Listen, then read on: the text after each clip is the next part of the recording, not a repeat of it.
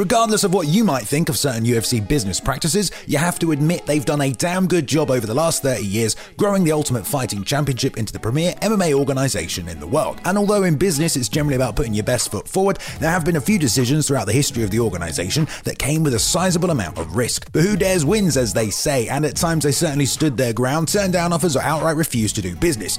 I mean, let's face it, they found themselves in hot water before. They know that one wrong move can have serious consequences for themselves, the fighters, and even the sport. But that didn't stop them from taking some appropriate risks throughout the years, and we're going to count those down right now. I'm Balian from MMA On Point, and this is the 10 riskiest UFC moves of all time. Number 10, Dana Boxing Tito.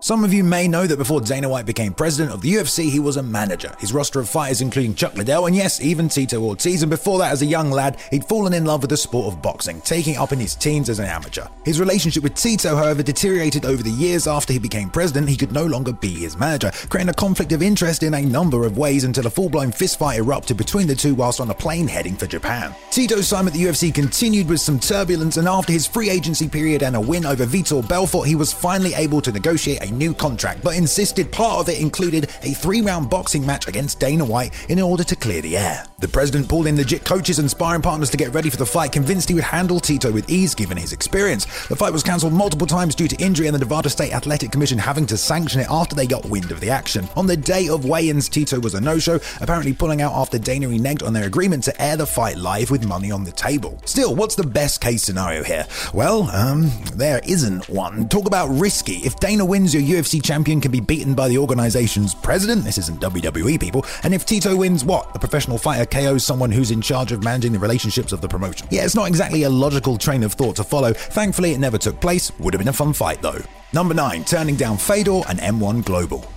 Some combat sports fans will refer to Fedor as the one that got away from the UFC, but if you ask Dana White, he's pretty much adamant that's not the case. He had offered the last emperor what he called the best deal of his life whilst he, the Fertitas, and Fedor's management team met on the island of Curacao. A rumored $30 million was offered to sign Fedor to a UFC contract, along with the purchase of M1 Global, a Russian MMA promotion that Fedor's management team was the head of. To Dana, it was a great deal, but apparently the Russian management team didn't feel that way, leaping from their chairs and laughing in the face of Dana, who reminded them, "You're one punch away from being worth 0.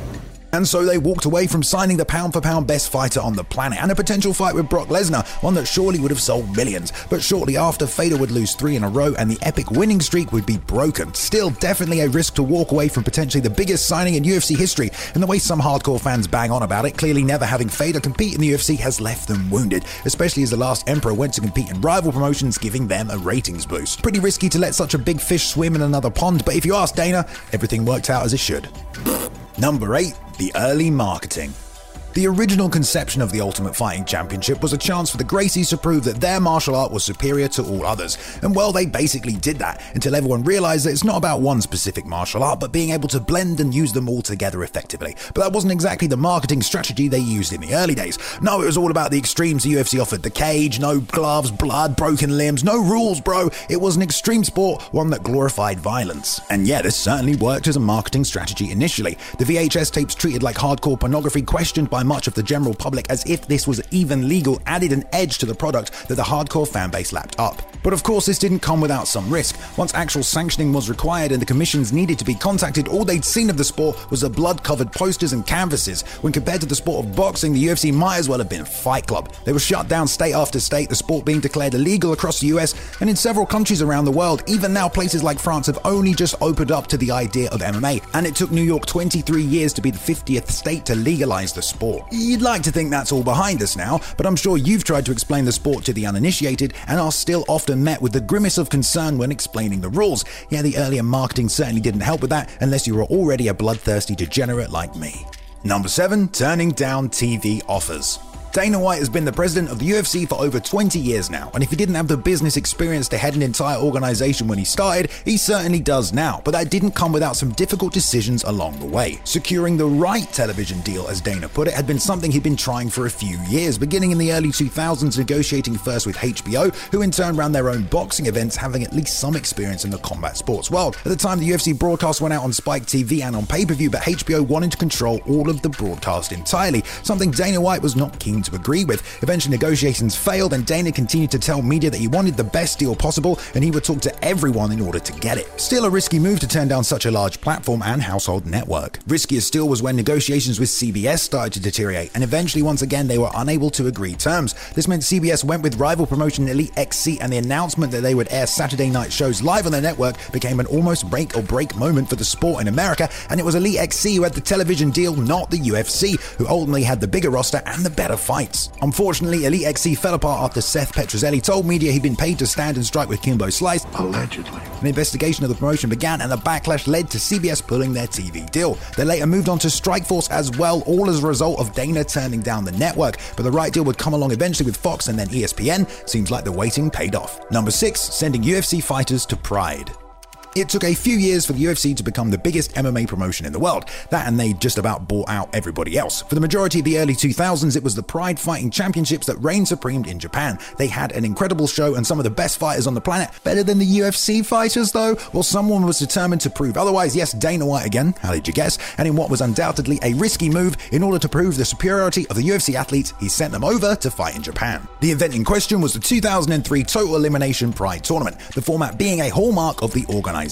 2 fighters were dispatched to compete in Mortal Kombat and save Earth from the Outworld invaders. Oh wait, sorry, wrong franchise. Both Chuck Liddell and Rico Rodriguez made the trip to Japan, accompanied by Dana White, who claimed the Iceman would win the whole tournament. Chuck's over there and he's gonna beat up their light heavyweight division. First, however, Rico was sent to take on former heavyweight champion Antonio Nogueira, who had just lost to Fedor. He unfortunately failed to put on a UFC-worthy performance, and Nogueira took the decision. Over in the tournament, Chuck faced a young Alistair in the opening bracket, managed to loop an overhand in and secure a TKO finish, but met Rampage Jackson in the next round and was promptly stopped by the Pride veteran, who in turn went on to get demolished by Silva. The plan was obviously to have the Pride champion Silva face Chuck, but after seeing what he did to Rampage, it's probably for the best he didn't make it to the spot. It was already risky enough sending fighters over, and the fact they both got beaten already did enough damage to the UFC, especially at a time when it was extremely financially sensitive for the promotion. Still, it was a fun event. Dana lost a $250,000 bet, and Pride rules. Pride rules. Pride rules. Number 5, bringing in dubious stars. MMA is an individual sport, and yes, the UFC are the biggest promotion, and certainly most people know those 3 letters better than they know even what MMA stands for, but it is the individual stars that sell the pay-per-views and get fans excited for fights. So the bigger your star, generally the bigger the event. So it makes sense when bringing in an existing celebrity that those numbers will only be higher. The only problem being, of course, is it is rather risky to expose UFC audiences to low-level MMA talent. I mean, aside from the actual quality of the fighting being less desirable to witness, the entire legitimacy of the sport gets called into question, especially when, hey, this is the UFC where the best fight the best, not where the most famous people can come to see if they are born fighters. Oh wait, no, of course they aren't. This roster is full of people whose DNA resembles ancient Greek warriors. But that didn't stop the UFC from bringing in fighters who didn't exactly fit the UFC profile. Some signings like Brock Lesnar actually paid off. Yes, a WWE wrestler, but also a collegiate athlete the size of a minivan whose short time in the sport racked in pay-per-views and led him to UFC Gold. Sure, that works, but their second attempt to cross over the world of pro wrestling and MMA was a complete shambles, as CM Punk spent 3 years training and was destroyed in both Octagon outings. Sure, it showed that not just anyone could do the sport, but he was placed higher on the bill than legit UFC talent, and after his second appearance, the sales weren't exactly as expected. James Toney tried his hand in the Octagon, somewhat of a risk if a boxer pulled out a win in MMA, but of course matched up against Randy Couture, it was unlikely to happen. Kimbo Slice's stint on Tough made it the most watched season of all time, but he was fired after just his second fight, a risk given his commodity and him going free to fight in other promotions, but with his MMA ability being limited, perhaps even a sensible one. Celebrity boxing is paying off. Celebrity MMA? Well, we'll have to see about that one. Number 4, the Zuffa purchase. Despite all his attorneys calling him crazy, Lorenzo Fertitta knew that spending $2 million for essentially just the letters UFC was going to be worth it. Eventually. In reality, SEG themselves were on the verge of bankruptcy when the sports media company owned by the Fertitta brothers Zuffa purchased the Ultimate Fighting Championship from them. It was actually Dana White who told them this and that they were looking for a buyer. He had been managing fighters at the time. 1 month later, it was undoubtedly a risky venture that they purchased the organization and named Dana president, and things didn't exactly get off to a great start. It was a bleak era for really the survival of MMA in America. Living show to show, John McCarthy described himself thinking often, "This is the last time, this is the last year." They had been unable able to get sanctioned in multiple states, had been taken off of pay-per-view, and ticket sales weren't stopping the flow of cash leaking out of the promotion. At its worst, an estimated $45 million in debt. But after managing to secure sanctioning in Nevada, helped by Lorenzo's ties to the Nevada State Athletic Commission, they returned to pay-per-view with UFC 33, which turned out to be one of the worst events of all time, but later followed it up with UFC 40 that became a landmark event driven by the rivalry between Ortiz and Shamrock, selling 150,000 pay-per-view buys and keeping the sport alive long enough for the Ultimate Fighter. Still, what a stressful couple of years that must have been. Number 3, USADA.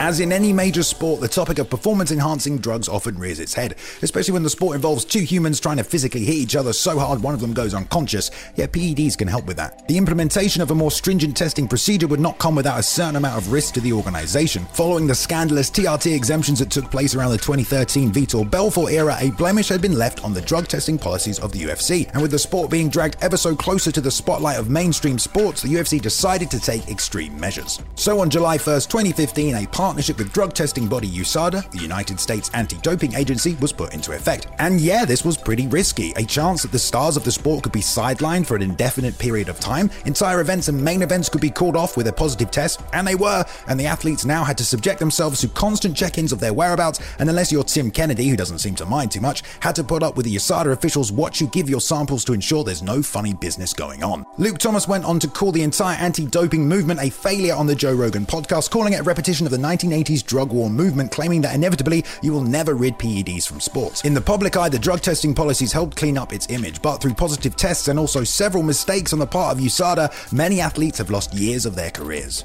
Number 2, Fight Island.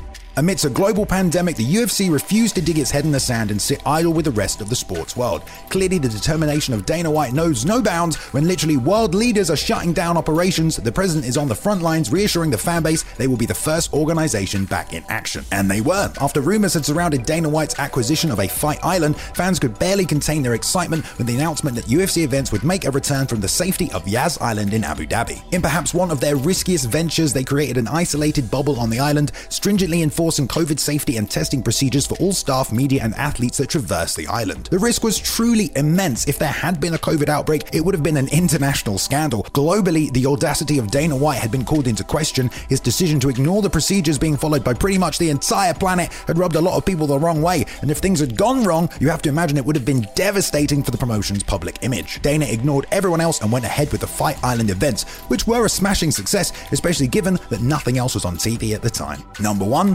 fighter treatment related to the lawsuit. What started as a grand tournament to discover the best martial art on earth has slowly morphed into a business and now a corporate-owned one. Now it's contracts, extensions, release clauses, championship clauses, and whatever else to keep the turnover high and the costs low. Through its developing years, the question of fighter pay often arose, but given that the UFC weren't exactly a leading sports organization at the time, fighter pay was expected to be lower when compared to other sports. But since the purchase of the UFC for $4 billion by new owners WME IMG, there really aren't any excuses. The current split of fighter pay is around 18% of the UFC's annual revenue. The NBA, NFL, NHL, and MLB all hover around a 50% split between themselves and the athletes. Boxing is another story entirely. But even before this purchase, the years of strong-arming tactics, monopolization of the sport, and negotiating positions led a group of fighters in 2014 to file a class action lawsuit against the UFC and parent company Zuffa, stating the UFC used improper strategies to dominate the market for MMA fighter services, allowing it to pay its MMA fighters less than half as much as they otherwise would have received. Along with this, they also claim the UFC violated antitrust laws to the detriment of all MMA athletes, leading to the terrible revenue split we have to this day. So what was the risk? Well, I guess you can say the way they've treated the fighters over the years at the benefit of the promotion.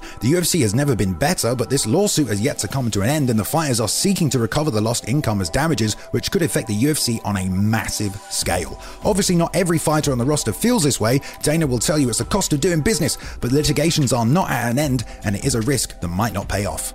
Big shout out and thank you to Max Randall for editing this video. You can follow him on Twitter at Max_Randall. Shout out to Ben Rosette and the excellent music he provided during the intro video. His music can be found on streaming platforms everywhere. There is a link in the description, and follow him at Ben Rosette on Instagram and on Twitter. Thanks so much for watching today, guys. Remember to like and subscribe. I'll see you in the next one.